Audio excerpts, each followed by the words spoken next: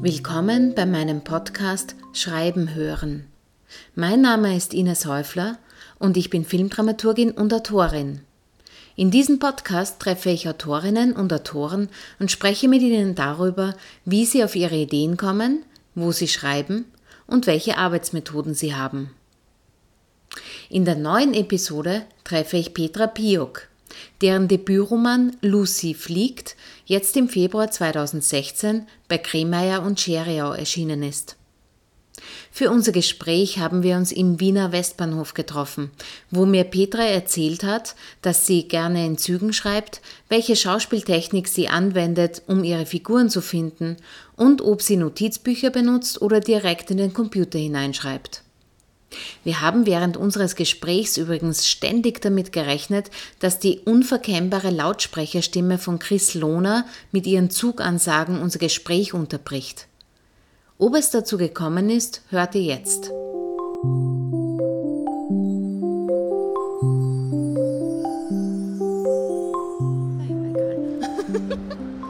Wir können, wenn wir dieses Ding hören, kurz still sein und dann kann man es verwenden. Genau, aber das führt mich schon zur ersten Frage, nämlich der Ort, weil du hast mir einige Orte vorgeschlagen, wo wir uns treffen könnten, neben dem obligatorischen Kaffeehäusern. Und dann war Zug und dann war der Westbahnhof dabei und da bin ich sofort drauf angesprungen, nicht nur weil ich in der Nähe wohne, sondern weil ich Bahnhöfe einen total spannenden Ort finde. Aber ist das ein Ort, der dir was Spezielles bedeutet oder ist dir das gerade nur so spontan gekommen? Na, also ich liebe Bahnhöfe und Flughäfen und auch so die Hafenatmosphäre in Städten, also Häfen, Bahnhöfe und schreibe auch gerne in Zügen eben und ja, auch auf Bahnhöfen und an verschiedenen Orten. Also es kommt immer darauf an, in welcher Schreibphase ich gerade bin. Wenn ich jetzt also am Anfang bin, um Ideen zu finden und Geschichten zu entwickeln, dann schreibe ich eben gerne an öffentlichen Plätzen. Oft auch an Plätzen, die in der Geschichte eine Rolle spielen. Oder eben in Zügen. Also Züge geht immer. Und ja, oder wenn ich dann im Prozess des richtigen Schreibens bin, dann brauche ich meine Ruhe. Also dann bin ich am Schreibtisch oder auch gerne mal in so einer Pension mitten im Wald oder in einer Almhütte oder da brauche ich dann die Abgeschiedenheit und die Ruhe. Also es sind so verschiedene Prozesse. Ja, ich finde es das interessant, dass du das jetzt schon ansprichst, weil das wäre später auch eine Frage gewesen, wie ist das macht ja jeder anders, ob der Prozess des Ideenfindens und der Prozess der Umsetzung getrennt ist oder zusammen ineinander verwoben ist. Das ist total ineinander verwoben und verstrickt und das kann man, oder ich kann das auch überhaupt nicht trennen. Also es ist immer Zusammenhänge. Also ich habe zum Beispiel in dem Fall im Fall von Lucy fliegt, hatte ich als erstes die Figur und habe dann erst den Plot entwickelt und der hat aber natürlich wieder die Figur verändert. Und ich habe immer wieder auch geschrieben oder Probe geschrieben, also ich habe ganz viele Seiten geschrieben, die ich dann verworfen habe, aber einfach um die Figur kennenzulernen und um die Geschichte kennenzulernen und dann als letztes kam dann erst die Form eigentlich, also ich habe da auch ganz verschiedene Formen ausprobiert, es gibt Versionen in der Vergangenheit, in der Gegenwart, eine Einsatzversion gibt es und ich habe da ganz viel herumgespielt, also und dann, ja, als ich die Form hatte, hat die natürlich wieder den Plot verändert und die wieder die Figur. Also es ist, ja, ich kann das eigentlich gar nicht trennen. Aber du hast vorhin ja gerade gesagt, dass du, wenn du dann wirklich schreibst, eher einen ruhigen Ort bevorzugst. Das heißt, es gibt irgendwo schon verschiedene Abschnitte, sagen wir mal so. Genau, das wechselt dann immer. Also es ist jetzt so zum Beispiel in der ganz Anfangsphase, in der Ideenfindungsphase bin ich eben gerne unterwegs. Und dann, wenn ich mal so was im Kopf habe, was ich gerne niederschreiben will, dann setze ich mich eben hin und schreibe. Aber dann setzt dich auch wieder in Bewegung, wenn wenn ich merke, es stockt was oder ich brauche jetzt wieder einen neuen Input oder so, dann setze ich mich gerne in Bewegung und in Phasen, wo es auch um wichtige Entscheidungen geht, da fahre ich dann auch gerne weg eben. Aber da bin ich dann gerne in der Ruhe, eben im Wald oder in den Bergen und und sehe das Ganze von der Distanz nochmal oder an einem anderen Ort und dann liest sich das auch wieder anders und da komme ich dann auch zur Ruhe und da finden sich dann die Entscheidungen. Also es ist irgendwie alles auf einmal, also ganz, Ja, ich finde das gerade total interessant, weil über das habe ich noch gar nicht nachgedacht. Das fällt mir jetzt gerade auf bei deinem Buch, dass du auch eine Hauptfigur hast, die in Bewegung ist, weil eigentlich die Rahmenhandlung sozusagen ist ja eine Flugzeugfahrt, nein, was? Ein Flug, ja. Sagt man, genau. Ein Flug und das ist der Rahmen, es ist quasi in Echtzeit, aber dann auch wieder nicht, weil Lucy, die Hauptfigur, ja so viele Erinnerungen auch an die Vergangenheit hat und wir sie immer mehr kennenlernen. Ich habe gehört, dass du auch als die Figur Lucy sozusagen, wie eine Schauspielerin, einen Flug hinter dich gebracht hast. Ich sage hinter dich gebracht, weil der Lucy fällt es ja nicht so leicht zu fliegen, die hat irrsinnige Flugangst. Ist das eine Sache, die du für dieses Projekt entwickelt hast oder hast du immer so gearbeitet, wenn du Prosa schreibst? Wie ist das mit diesem Method Writing, nenne ich es jetzt mal? Ja, also ich komme ja eigentlich vom Schauspiel und habe auch nach der Schauspielschule 2 Jahre Method Acting Ausbildung gemacht und arbeite sehr gern mit der Methode. Und im Fall von Lucy habe ich mir die auch so mit verschiedenen Techniken angeeignet. Und eine Geschichte war eben dieser Flug, weil ich eigentlich gerne fliege. Aber ich habe auch schon mal einen Flug erlebt, der Horror war. Da bin ich nach Chile geflogen und da gab es heftige Turbulenzen dann über dem Atlantik und ich konnte mich auch nicht ablenken, weil irgendwie alles ausgefallen war, also die Fernseher und so. Und dann, ja, da hatte ich dann auch wirklich Angst. Und da habe ich mir dann versucht, mit verschiedenen Techniken diese Angst halt wieder hervorzuholen und bin dann mit dieser Angst, mit dieser kontrollierten Angst, also ich bin jetzt nicht so ausgeflippt wie Lucy, aber ich habe mir halt alles, was sie so im Kopf erleben könnte oder was sie gesehen hat und was sie gehört hat und welche Geräusche sie wie interpretiert und welche Blicke des Stewardess sie wie interpretiert, das habe ich mir alles halt notiert und versucht mit einer Angst, mit einer ganz anderen Wahrnehmung dann zu fliegen. Und ja, das habe ich dann danach so niedergeschrieben. Ja, ich finde das spannend, weil das ist ja erst der zweite Podcast zu dem Thema. Du bist aber gleich die zweite, die nach dieser, ich nenne es eben jetzt schon, ich habe schon einen Namen dafür, Method Writing Art sozusagen ja, arbeitet. Ich habe es gehört. Ja, das finde ich sehr spannend. Vielleicht macht das jeder so. Ich weiß es nicht, wie andere das machen. Ich weiß es nicht. Ich meine, dass man sich empathisch hineinversetzt und sich vorstellt, ist ja klar. Nur durch welche Methoden das zustande kommt, ist die Frage. Und das finde ich eben sehr spannend, dass es doch sehr in Richtung Acting, also auch mit Schauspielerei schon zu tun hat, im Sinn von, wie ich mir eine Figur erarbeite. Das sicher. Also ich schreibe auch gerne in Ich-Form und habe auch in der Schauspielzeit eigentlich schon am liebsten die Figurenbiografien geschrieben. Und schreibe auch da, habe auch ganz viele Figurenbiografien geschrieben, aus der Figur heraus auch. Und hat sicher damit zu tun, ja. Wie machst du das? Weil das finde ich auch eine sehr spannende Frage. Manche haben Notizbücher, andere keine. Manche tippen es ins Handy oder iPad, manche merken es sich und gehen sofort in den richtigen Text sozusagen. Hast du da irgendeine bevorzugte Art oder wie war es auch bei Lucy? Was hast du während des Flugs gemacht zum Beispiel? Da hatte ich mein Notizbuch.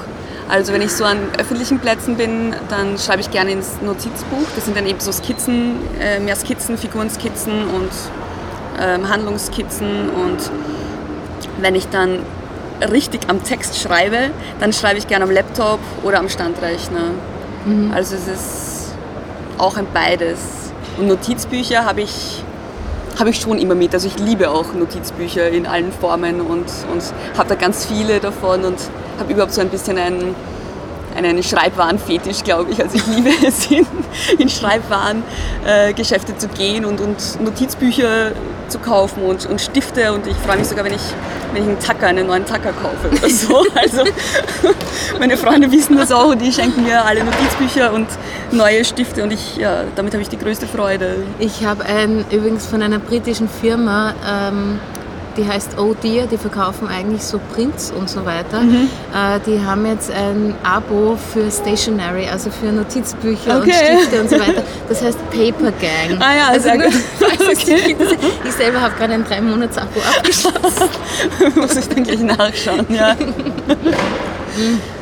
Wobei ich wahnsinnig chaotisch bin. Bei mir stapeln sich eher dann die angefangenen Notizbücher und dann sind die immer in der falschen Tasche. Hast du ein System? Gib mir einen Tipp. Also ich habe pro Projekt ein Notizbuch. Okay. Und wenn das dann... Ganz konsequent, das heißt, das geht ja, immer also dann Lucy in den hatte Taschen ein mit. dickes Notizbuch und ja, das neue Projekt hat jetzt auch wieder ein eigenes. Und dann habe ich natürlich noch so für zwischendurch so kleine, die halt dann immer dabei sind. Gibt es denn eine Sache, wo du das zusammenführst? Also so irgendwie ich suche nach einem System. Nein, das habe ich leider auch nicht. Also das hatte ich immer vor, dass ich mir das dann alles irgendwie abschreibe, so Figurenideen und Schauplatzideen und Erlebnisideen.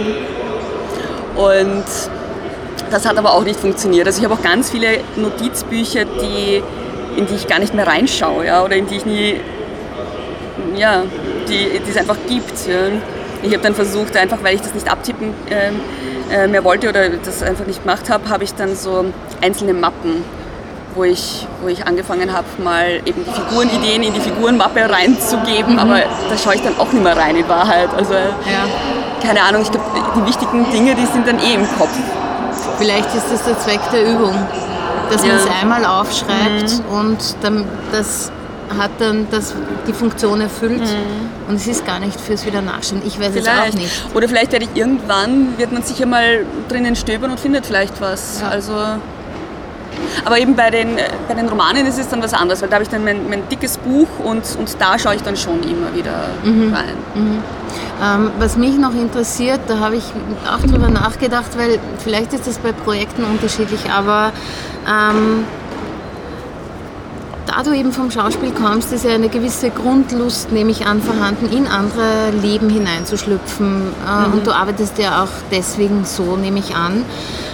Was ist zuerst der Wunsch, eine bestimmte Figur zu erleben und dann entschließt du dich, ich gehe jetzt mal, keine Ahnung, als die Figur eine Stunde durch die Straßen oder so?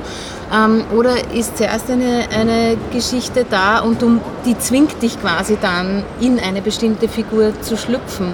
Oder ist vorher deine Entscheidung, ich will jetzt in dieses Gemeindebaumädchen hineinschlüpfen? Da gibt es beides. Also so wie du sagst, habe ich extremen Spaß eben dran, in andere Figuren hineinzuschlüpfen und je extremer, desto besser. Also das macht mir dann einfach wirklich Spaß. In dem Fall bei der Lucy war es so, dass ich das zuerst von außen gesehen habe. Dass ich die Figuren oder dass ich halt beobachtet habe, dass es Menschen gibt, die bereit sind, viel zu tun für ihren Erfolg und sich dabei aber voll verlieren oder sich die Realität da schönreden. Und die habe ich mir dann von außen angeeignet. Genau, ich habe das beobachtet und habe dann auch geschaut, okay, also ich versuche dann auch diese Figur in mir zu finden und habe dann geschaut, okay, wo habe ich das, ja, wo habe ich diese Gefühle, wo bin ich größenwahnsinnig oder wo habe ich schon mal irgendwie den Blick für die Realität verloren und dann versuche ich das zu finden und mir so die Figur anzueignen. Das bringt mich jetzt auf was. Das habe ich nämlich ganz vergessen, mir aufzuschreiben, aber jetzt ist es mir eingefallen, zum Glück. Für mich war das Lesen deines Romans ziemlich herausfordernd und zwar aus dem Grund, weil mich Lucy vor allem am Anfang in den ersten 30 Seiten so unfassbar genervt hat. Und ich bin immer noch am herausfinden, warum, weil ich ja der Meinung bin, wenn mich etwas sehr, sehr emotional beschäftigt, also nervt in dem Fall, hat es immer irgendeinen Grund, weil es genau eine Seite anschlägt. Also ist es ja total super, wenn eine Figur das schafft. Ja. Das ist so meine Überlegung. Ich bin noch nicht ganz auf einen grünen Zweig gekommen, warum das bei mir so extrem resoniert hat. Aber es bringt mich zur Frage, aber vielleicht siehst du Lucy ganz anders. Wie geht man damit um, wenn man eine Hauptfigur hat, die sehr anstrengende oder ich sage sogar jetzt mit dem Wort sehr unsympathische Seiten hat und du verbringst als Autorin so viel Zeit mit der und wenn es eine Figur ist, mit der man vielleicht am Anfang nicht einmal so gerne auf ein Bier gehen möchte, länger als eine halbe Stunde, weil sie so mühsam ist. Hattest du jemals diesen Eindruck? Ja, ich finde das lustig, weil es sagen ganz viele Leute, dass sie am Anfang, also dass sie die Figur hassen und so, dass sie dann immer mehr mit ihr mitfühlen auch. Also das ist eigentlich, finde ich eigentlich ganz schön. Ich habe die Figur ja nie unsympathisch empfunden, also ich finde sie ja super sympathisch, die Lucy. Das dachte ich mir eben. Aber ich glaube, ja, das muss man ja fast als Autor, weil du verbringst ja doch 3 Jahre deines Lebens mit dieser Person und wenn du die ganze Zeit unsympathisch findest, dann hast du ja keine Lust dran zu schreiben. Aber vielleicht liegt es auch daran, dass ich ja von Anfang an auch ihre andere Seite kenne. Und er eigentlich weiß, wieso sie so ist, wie sie am Anfang ist oder wie sie eigentlich die ganze Zeit ist. Aber ja, vielleicht weil ich da ein bisschen mehr Background habe oder weil ich mir halt, ja, das wird wahrscheinlich der Grund sein. Stimmt, daran liegt es wahrscheinlich, weil je mehr ich erfahren habe von ihrer Vergangenheit, umso besser konnte ich mit ihr umgehen, obwohl es mich dann auch trotzdem immer noch manchmal so zurückgeworfen hat in dieses oh mein Gott, ja. Aber es hat die Figur dann extrem spannend gemacht auch. Warte, jetzt wollte ich noch irgendwas fragen. Jetzt ist es mir gerade wieder weggerutscht. Genau, jetzt, ich springe jetzt ein bisschen, weil mir gerade so viel einfällt. Entschuldige, aber kein Problem. Wenn es in den Kopf kommt, wenigstens ist es im Kopf. Es ist nicht auf dem Papier in der Vorbereitung gewesen. Du warst auf der Schreibschule oder auf der Leondinger Akademie. Genau, auf der Leondinger Akademie für Literatur. Mit diesem Projekt. Das wäre auch noch eine Frage, die mich interessiert, weil es da ja auch jeder anders hält und jeder Schreibgruppen, Schreibschulen und so weiter, egal in welcher Form die auftreten, ob sie so längerfristig oder strukturiert sind wie dort, wo du warst, oder ob man sich halt einmal im Monat spielerisch trifft, wie ich das mache. War das ein bewusster Entschluss oder hast du gesagt, du probierst das mal aus? Oder wie hat das auch deine Arbeit, diese Erfahrung deiner Arbeit beeinflusst? Was war das für eine Erfahrung für dich? Also für mich war die Erfahrung großartig, weil ich habe dort irrsinnig viel gelernt. Und ich habe zwar schon mein Leben lang geschrieben, aber nie jetzt mit dem Anspruch, etwas zu veröffentlichen. Ich habe das immer für mich und aus einem Spielerischen herausgemacht und habe ganz früh schon die ersten Gedichte geschrieben und meinen ersten Romanversuch mit 13 gestartet. Aber ja, und in den Ferien, im Urlaub, in der Freizeit, das war immer mein größtes Hobby. Und das war unbewusst, also es war schon immer dieser Wunsch da, okay, irgendwann mal was zu veröffentlichen, aber das war für mich auch jetzt so weit weg. Und dann habe ich mir halt dann wirklich gedacht, okay, ich probiere es mal aus, ob das, was ich schreibe, auch andere interessieren könnte. Und ja, habe dann dort auf der Akademie die Technik einfach dazu gelernt, um meine ganzen Notizen und meine ganze Schreiberei quasi in eine Form zu bringen und damit wirklich zu arbeiten. Also für mich war das auf jeden Fall sehr hilfreich und ich habe ja auch danach erst meine erste Kurzgeschichte veröffentlicht. Ich habe davor nie was weggeschickt oder probiert. Das finde ich total spannend, weil es geht ja sicher auch um Feedback. Das ist ein Prozess, der mich auch noch interessiert. In so einer Gruppe kriegt man, wenn es eine Gruppe ist, die sich auch mit Textkritik quasi beschäftigt, kriegt man ja Feedback und hört Meinungen und so weiter. Ist das etwas, das dir hilft oder holst du dir das auch bewusst rein, auch wenn du jetzt nicht in so einer Gruppe bist? Oder wie planst du Feedbackschleifen oder wie läuft das ab? Oder arbeitest du mal eine ganze Zeit komplett nur für dich im Geheimen sozusagen an einem Stoff? Wie machst du das? Also ich hole mir so am Anfang arbeite ich mal für mich alleine, um zu schauen, was ich wirklich schreiben will, was ich will. Und dann hole ich mir Feedback von Freunden auch, die auch kritisch sind. Und ich habe auch ich habe eine Schreibgruppe, die sich aus der Literaturakademie entwickelt hat, wo wir uns auch einmal im Monat treffen und uns da auch gegenseitig Kritik geben. Also schon, ja. Das ist schon wichtig, Kritik ist wichtig, weil sonst verrennt man sich auch oft wo und es ist ganz gut, den Blick von außen auch noch zu bekommen. Ja, finde ich auch, eben wegen dem Verrennen. Weil ich hake mich auch manchmal dann an irgendwas fest und sehe nicht, dass direkt daneben eigentlich ein spannender Weg wäre, den man aber nur von außen sehen kann, weil ich schon so tief drin bin. Ja. Und man lernt auch von den anderen Projekten ja dann total viel. Also ja. Das ist schon spannend.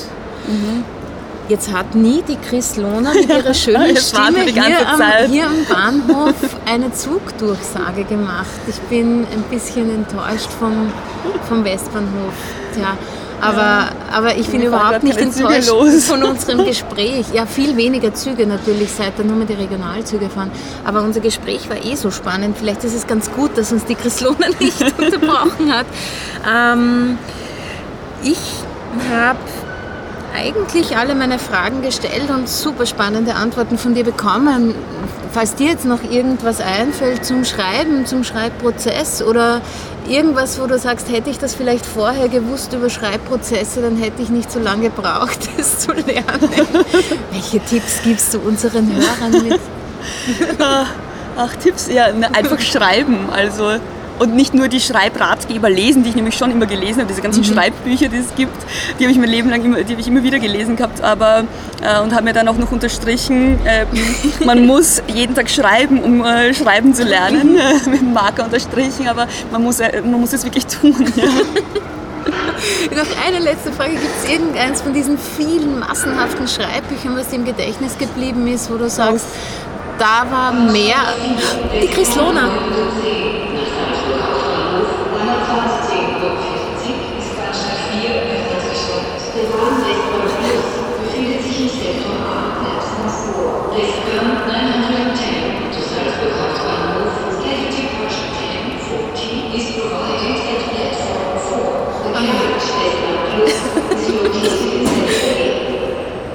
Na, jetzt haben wir die Chryslona auch noch eingebaut. Entschuldigung, jetzt hat sie dich zwar unterbrochen bei dem Versuch, die komische Frage zu beantworten, ob es ein gescheites Schreibbuch gibt.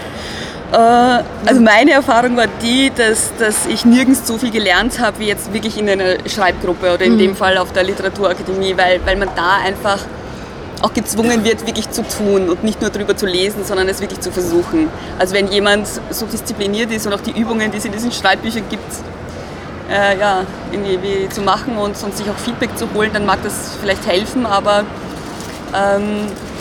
wirklich helfen tut nur das Tun, also das Schreiben an sich. Ja, das kann ich nachvollziehen, weil ich habe auch sehr oft diesen Satz unterstrichen und auf Blogs gelesen, dass man jeden Tag schreiben soll. Es ist dann gar nicht so einfach gewesen für mich. Ich versuche es, aber es gelingt mir auch immer noch nicht dauernd. Das war jetzt die letzte Frage und ich bedanke mich bei dir ganz herzlich, dass du zum Westbahnhof gekommen bist. Ja, ich danke dir. Und ich bin schon sehr gespannt auf deinen nächsten Roman. Ja, danke. Danke dir.